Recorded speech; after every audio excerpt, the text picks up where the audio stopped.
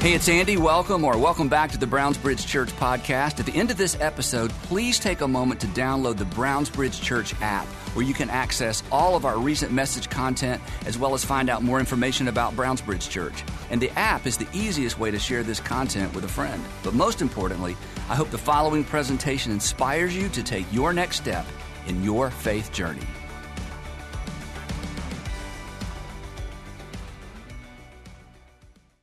So imagine for just a second that we were able to travel back in time magically to, let's say, the 1950s.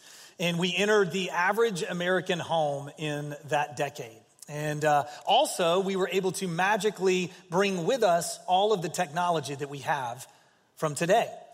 We go in, we begin to observe all the things that they would do in day-to-day life in the 1950s, and the conversation may go something like this. They may say, oh, well, now we've got guests, so, I need to run to the market to pick up groceries so that we can have a meal tonight. And we would say, oh, no, there's an app for that.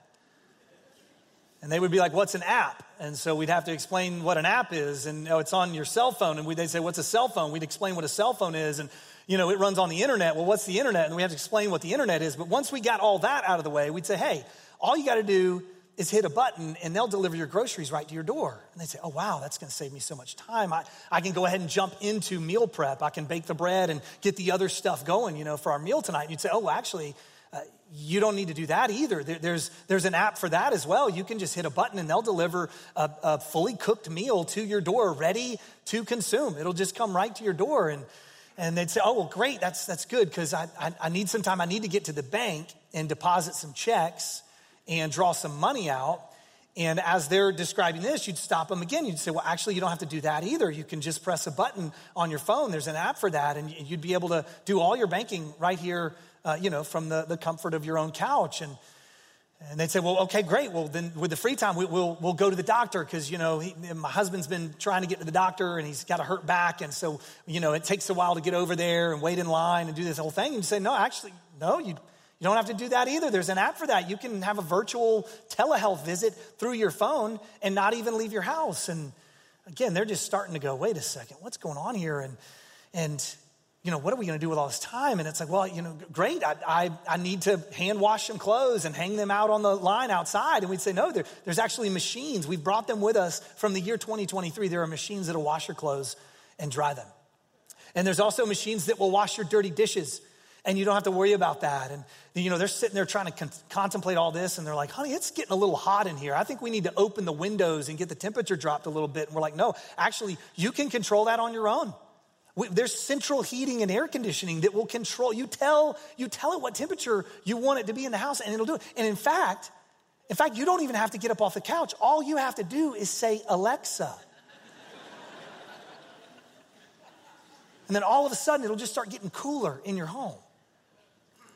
And then they say, well, that's great, because I need it to be a little bit cooler so I can vacuum the house. And you say, oh, no, you don't need to vacuum. There's this thing called a Roomba, and it's a robot, and it will vacuum your house for you. And they're like, wow, this is such great news. Let's put some music on. And they walk over to the record player, and they're like, sorry, it's a little fidgety over here. It's going to take me a few minutes to work on this. I go, no. All you got to do is say, Alexa.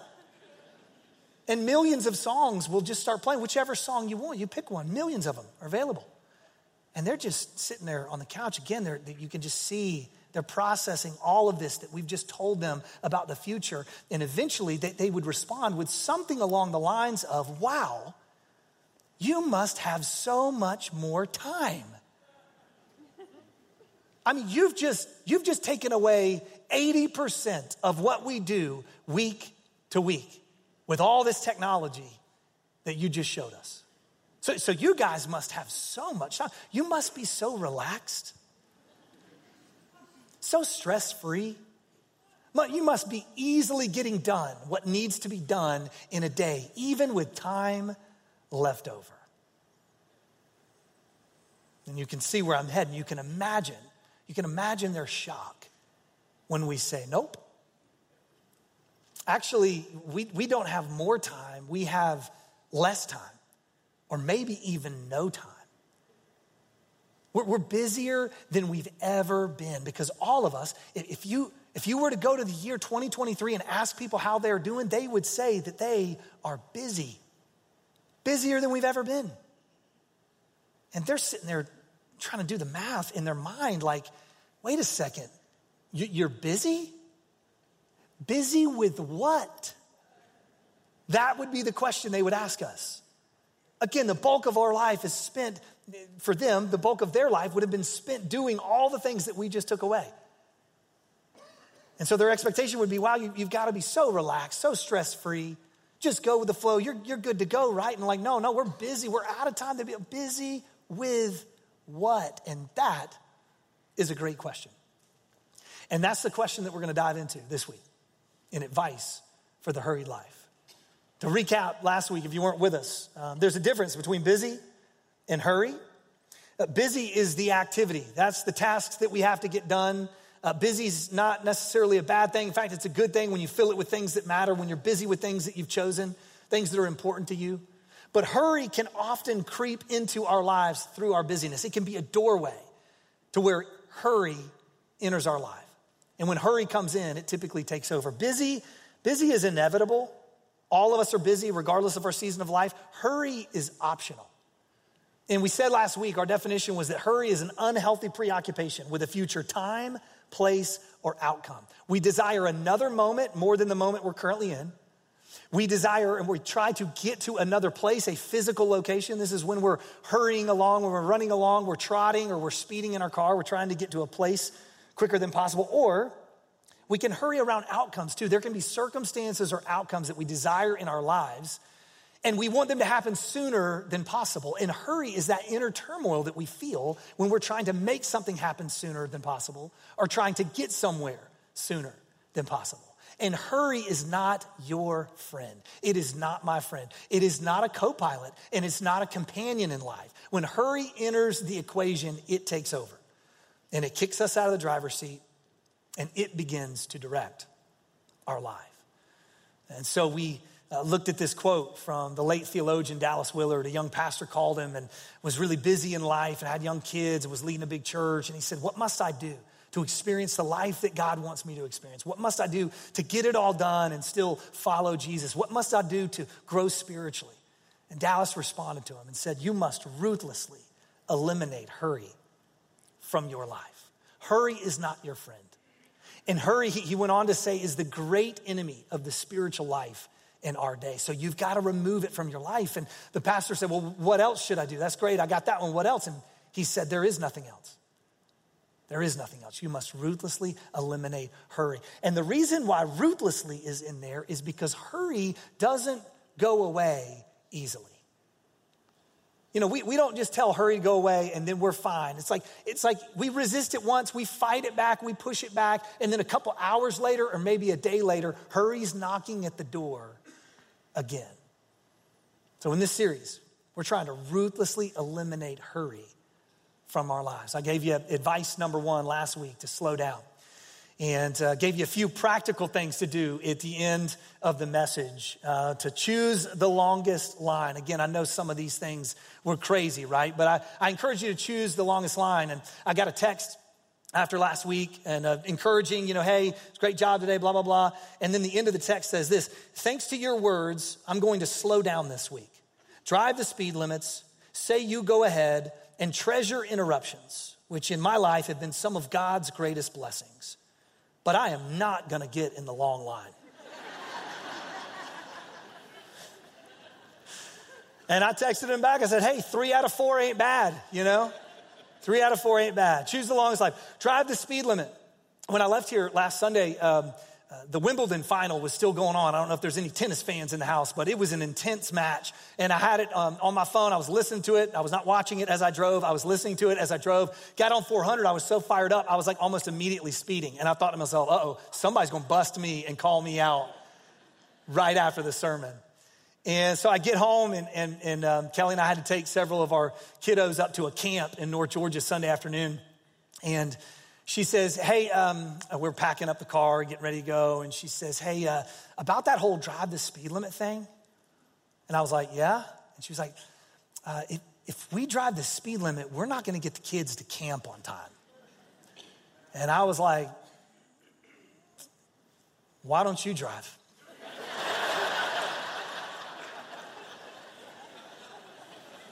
And she did. And we got there in plenty of time. So drive the speed limit. Again, it's crazy when you don't have to do it all the time, right? You don't have to do it all the time. But you use this. This is a weapon. This is a tool to fight against hurry. Say you go ahead. Make that part of your daily vocabulary. You go ahead, you go ahead, you go ahead. And then lastly, welcome interruptions. Interruptions are inevitable in our lives. And when they come, take a deep breath, welcome them. I had to welcome an interruption on Friday afternoon because I drove through downtown Atlanta at 3:30 p.m. Yeah, exactly. I know. I'm a lifelong Atlantan. I should have known better. I did not, and that was a big interruption from this past weekend. So I got a chance to practice this right here. So did you try these this week? Anybody try them? Not one hand goes up. No, I get it. Nobody wants to admit that they did it. But no, you're at least hopefully thinking about it. My guess is if you tried these, you still got it all done. Like you're here today and you're fully dressed and you're in your right mind, you still got it all done. And again, the point is not trying to remove all the activities from our life. The point is trying to train our minds and our souls to not be hurried. And when we do these things, it actually gives us control back. Hurry can't be in control when we're doing these things right here. And this may take some time.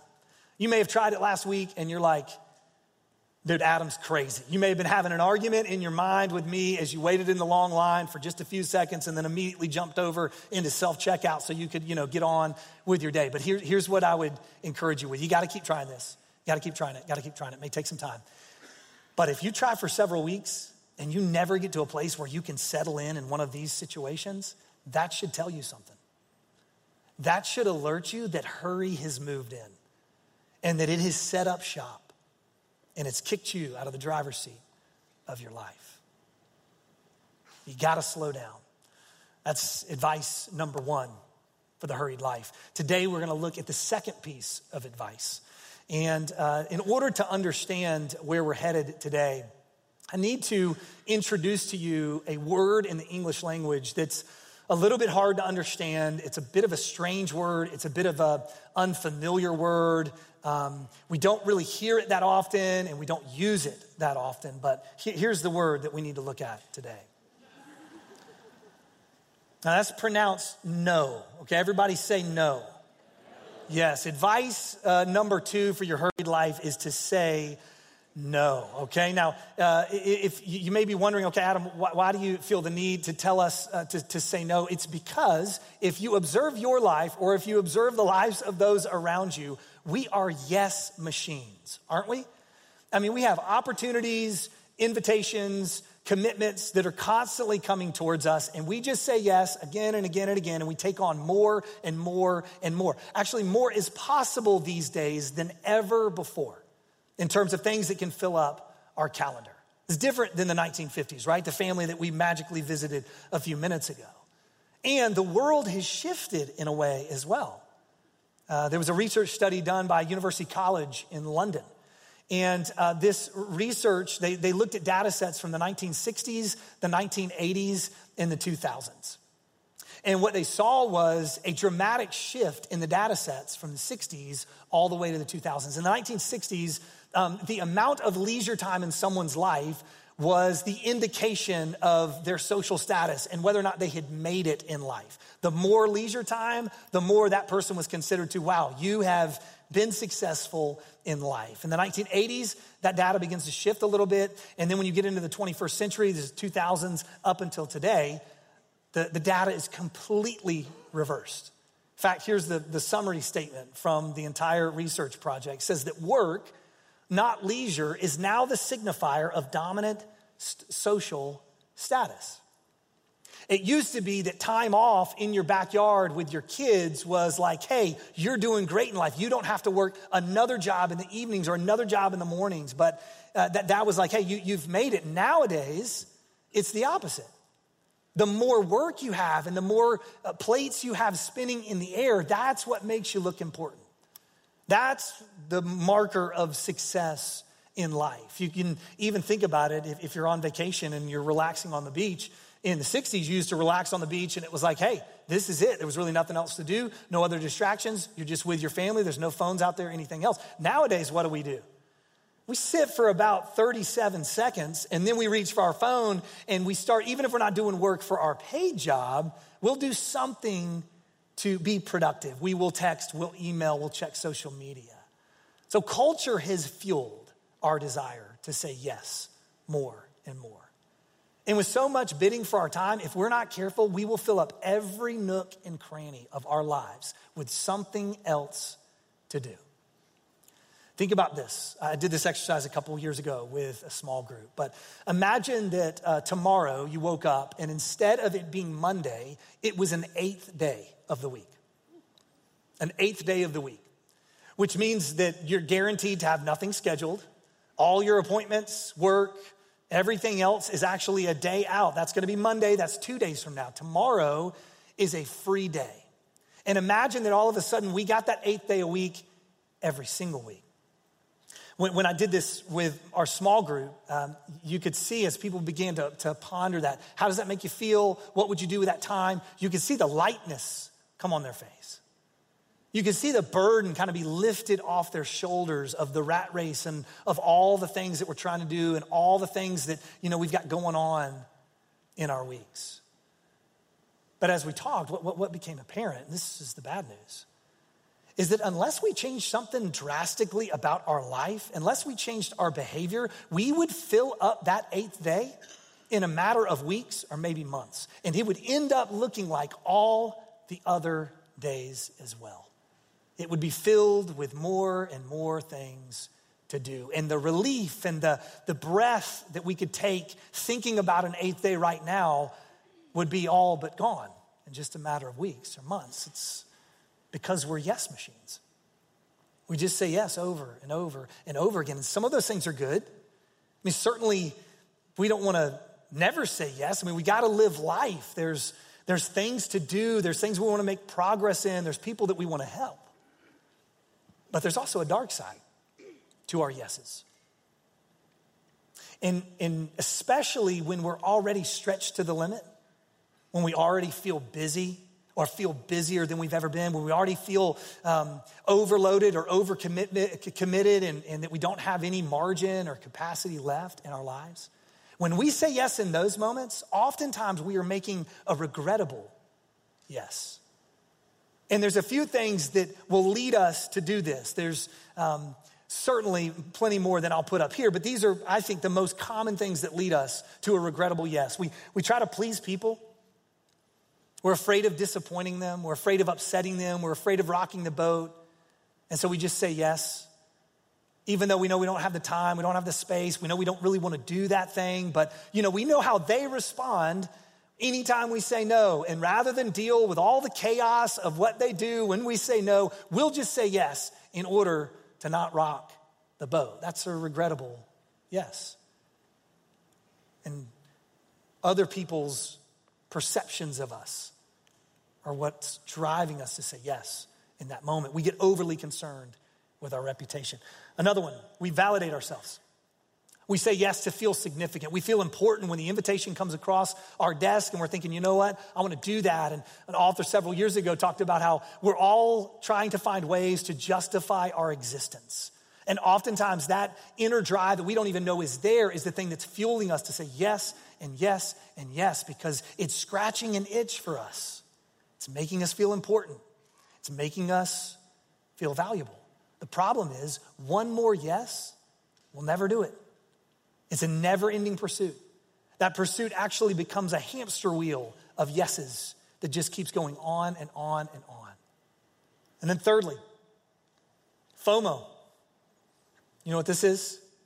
If you don't know what it is, it stands for fear of missing out. And there's a lot of FOMO in our community, okay? There's a lot to be FOMO'd about. I was gonna say there's a lot of FOMO in FOCO. Because, there is. There's plenty of things out there and we can see all that's going on in life and we don't want to miss out on it. We want to experience it all. But here's the thing. I got some hard news, some news that you already are aware of. You are missing out.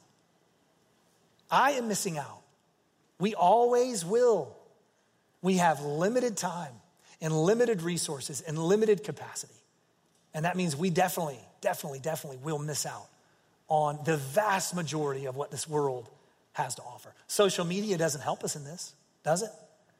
Right? It gives us a front row seat to what everybody else is doing all at one time. And it like tricks our mind into thinking, oh yeah, if I just figure out life and work things out really well, I'll be able to experience all this. But we can't. We can't. So we end up with FOMO.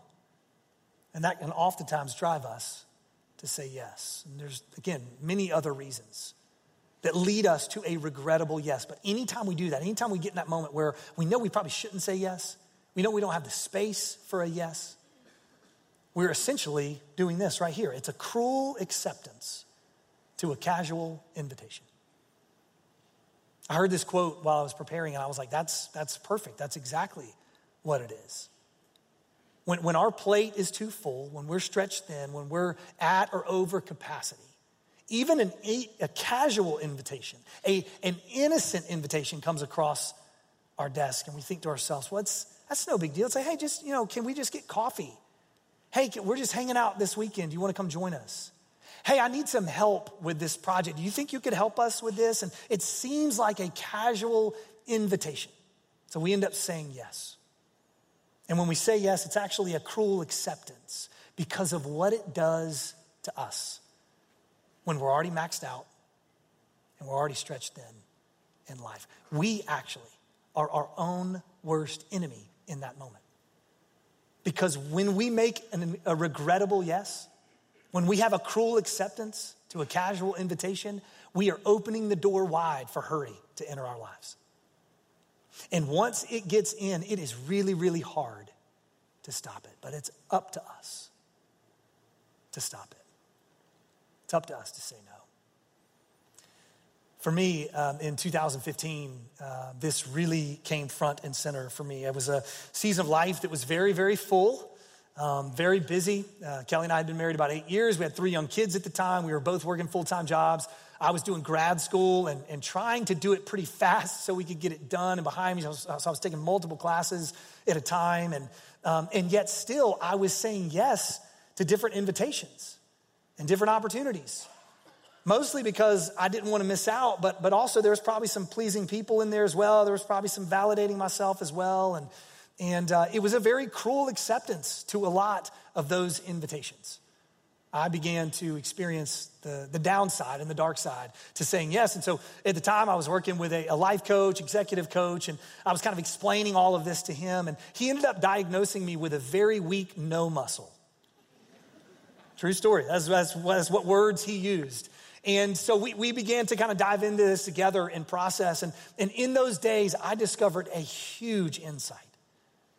And it has changed my life in regards to the yeses and the nos in life. And this is a principle or an insight that's been written about in a lot of different ways, but it actually was in front of me all along, every time I read the life of Jesus.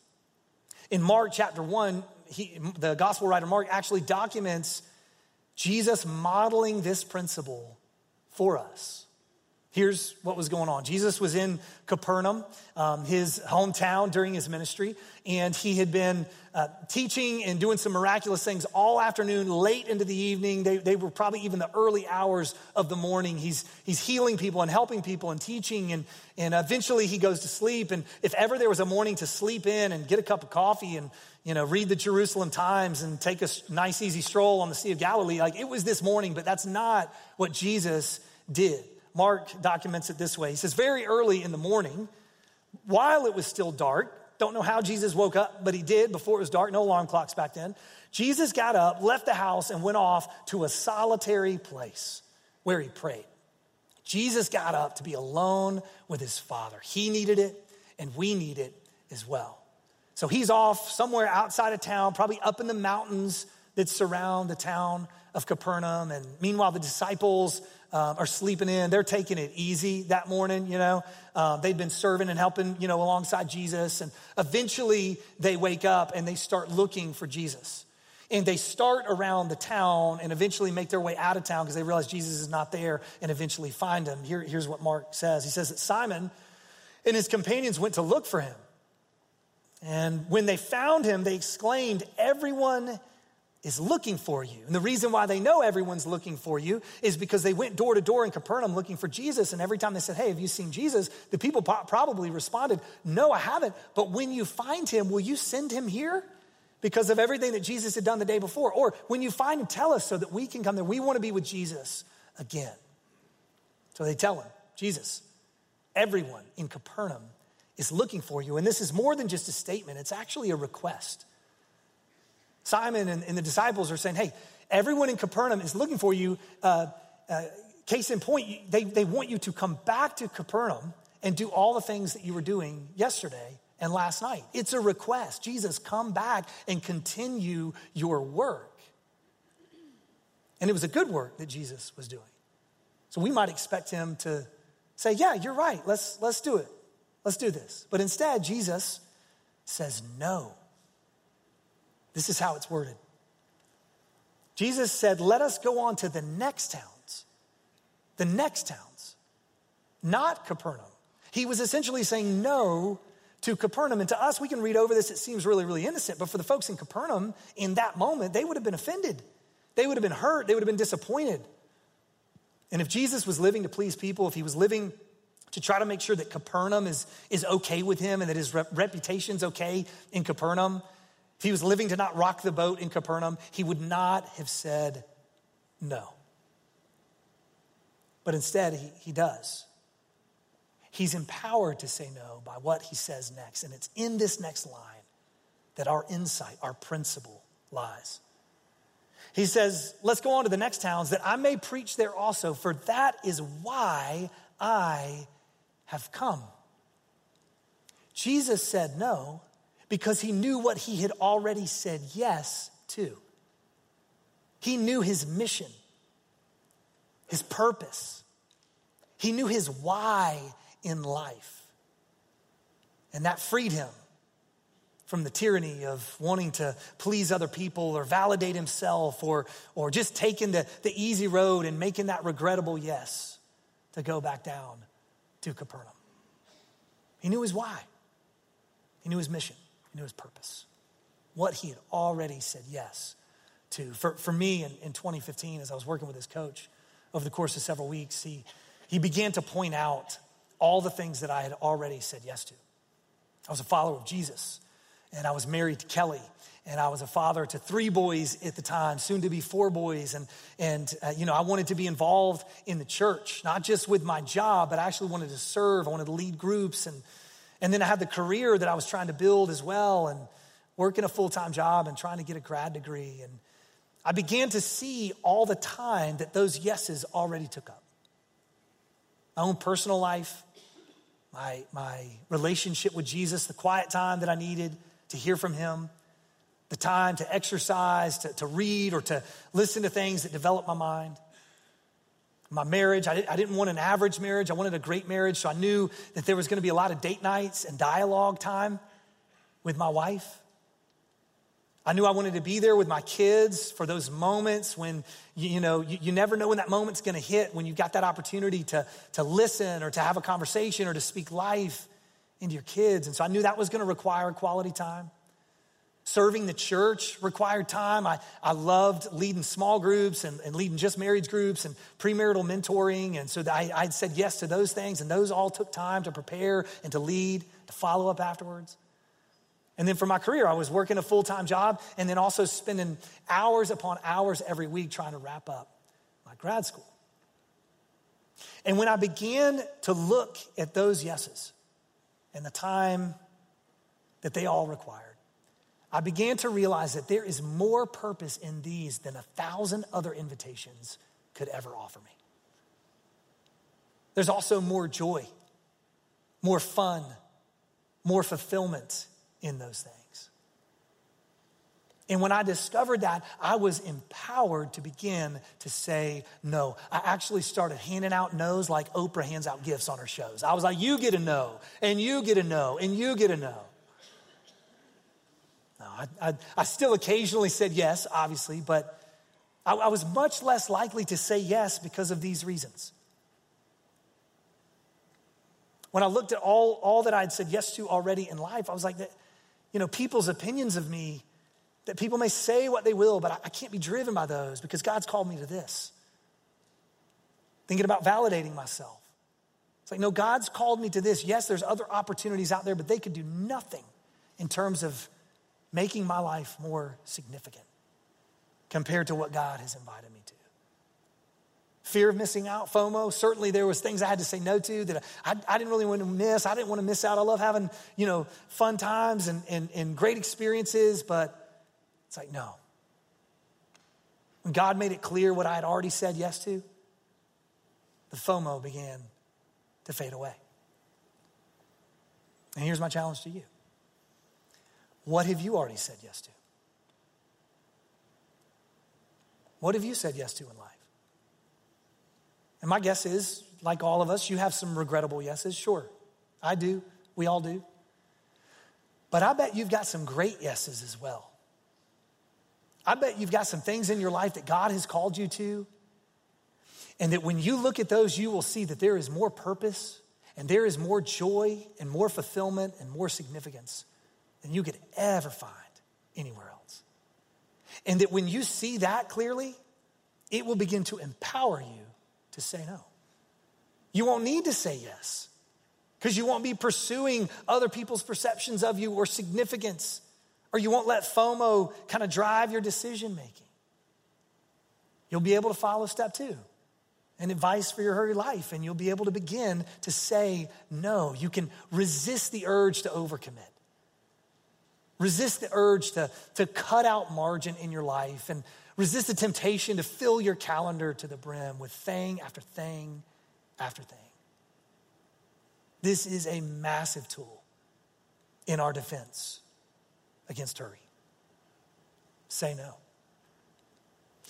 Now, you got to keep in mind that it's not just people. It's not just people that we need to say no to. There are countless other things in our lives that are vying for our attention, and every one of them is a request.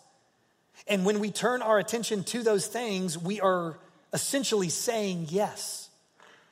Did you know that the average iPhone user touches their phone 2,617 times a day? That may sound impossible, but you can look it up. You Google it today, you will see it. That's how many times we touch our phones a day. If you count every little strike of the pen pad and, every time we pick it out of our pocket. And it's not all bad, right? I'm not saying it's bad. I mean, we love the convenience, right? We don't want to go back to 1950, do we? No, we do not. Collectively, we would all say, no, we do not. We love it. But if every one of those is a yes, if every one of those is something that essentially we are taking on in our world, what would it look like to reduce that number? What if we could cut it in half? What would that do to our condition, our minds, and our souls? So whether human or device, whether Apple or Android, we're all going to start to say no. I want to give you just a few practical steps on how to do this, okay? How to say no. The first one here, make a yes list. Spend a little bit of time thinking about what you've already said yes to, that you would say, this is not a regrettable yes. This is a God-directed, God-called yes on my life. This is the most important thing for me right now. What is worth your yes in this season of life? You don't have to think about the next 5 years or 10 years. Just think about the next couple months. What's worth your yes? What are the most important things in your life? And if it's not worth your yes in this season of life, then say no. Say no. Make a yes list. Second one, turn off your phone. Did you know you could do this? There's actually ways to do it. I'm not going to go through the whole process. I don't know what type of phone you have, but you can Google it. And then once you figure that out, I want you to do it. And as we think about the things last week, one place where this will help is we don't get in the long line just so we can do more on our phones, right? Anybody guilty of that this week? We don't drive the speed limit so that we can text and email as we drive, okay? That's not the purpose of driving the speed limit. So we want to find times where we can shut our phone down. If every notification, every time we reach for our phone is essentially a yes, find times to turn it off. Leave it in a drawer. Start with 5 minutes. If this seems impossible to you, just 5 minutes. And then build up. Get to an hour. I know this is really crazy, but try a half a day or a whole day at some point. Turn off your phone at some point. Then lastly, resist the temptation to explain. Here's what I mean by this. This is the beauty of the unexplained no. Sometimes in life we get an invitation, we get a request, and we don't just decline the invitation. We also give them several paragraphs or maybe even a short novel about why we can't do this thing. You know what I'm talking about?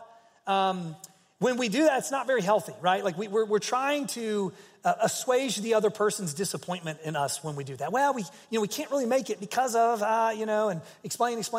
And here's the deal. We're going to disappoint people. That's going to happen. They are inviting us to the thing because they want us to be a part of the thing. So any no matter how justified, is still going to be a little bit disappointing for them. That's okay. They can deal with that. They can work through it. But here's how the unexplained no works. When you get an invitation or a request, you respond with no. That was supposed to be funny. Not, I don't think we can make it. Let me double check and I'll get back to you in a couple days. Like, in your mind, there's no way we're doing this, but it's like, let me double check. I'll get back to you, Or we say, I'm sorry, but we've got X and we've got Y and we've got Z or I'd love to, but explanation. We just say no. Now I realize that we have friends and family, right? We're not going to just reply to a text message no when they invite us to something. We're going to put a little bit more to it. So I want to give you a few examples of an unexplained no. You can simply say, unfortunately, I'm unable to, period. You stop talking after that. You don't have to say anything else. Here's another one. I cannot be there. Sorry to miss. Period. And just a side note here, don't say sorry to miss if you're not really sorry to miss. Okay? If you're glad to miss, if you're like, oh, goodness, thank goodness we don't have to go to that thing. Don't write that in there. You can write something else. Okay? Maybe you can write this next one. I'm unavailable that day. Thanks for the invite. Period. Even if you don't want to go to the event, we still can be grateful that the person thought of us and grateful that we have people in our lives that invite us to things, right? So this is genuine, this is honest, and this is also an unexplained no. You're not giving them step 1, step 2, Saturday, and then we've got to drop Tommy off at this, and then we got to be at this later on, and then, by the way, in 3 weeks, I've got this thing, so I'm having to prepare some of that for, I got to prepare food, for this gathering 3 weeks from now, and gosh, we really would love to be there, and if we were there, it would probably be a great time, and, and then we could, talk about it afterwards, and, it'd be this great experience that we all have together, and I just, and just on and on and on, right? It's just, sorry, can't be there. Hope it's a great time. The beauty of the unexplained no. So again, here's our list. Make a yes list. Figure out your why, your purpose, your mission, what God's calling you to in these days. Turn off your phone and resist the temptation to explain. Leverage the beauty of the unexplained no. This list right here will help us as we try to keep yes from flying out of our mouth over and over again. And we'll be able to resist the hurry that often comes in our lives when we get overloaded and when we get stretched thin. And it'll create room for us to connect with our Heavenly Father. Because again, when hurry enters the picture, it often squeezes God out of our lives. So, advice number 1, slow down. Say no. And see you next week for part 3. Of advice for the hurried life. Let's pray together. Father, again, as we said last week, we're just grateful that you're not in a rush with us, that you're patient with us. With our shortcomings and the places in life where we're still figuring things out, you don't try to fast forward our development. You're just with us. And I pray that we would see that and we would embody that in our lives. I pray today, God, that you would make it really, really clear what you've called us to. Even for the person here today who's not a Christian, not sure what they believe about faith, would you make it clear to them? And would we see what we've already said yes to, God, that has tremendous, tremendous purpose. And may it empower us to say no when we need to. And we ask it in Jesus' name. Amen. Well, thanks so much for being here today. You're dismissed. We will see you next Sunday as we wrap up part 3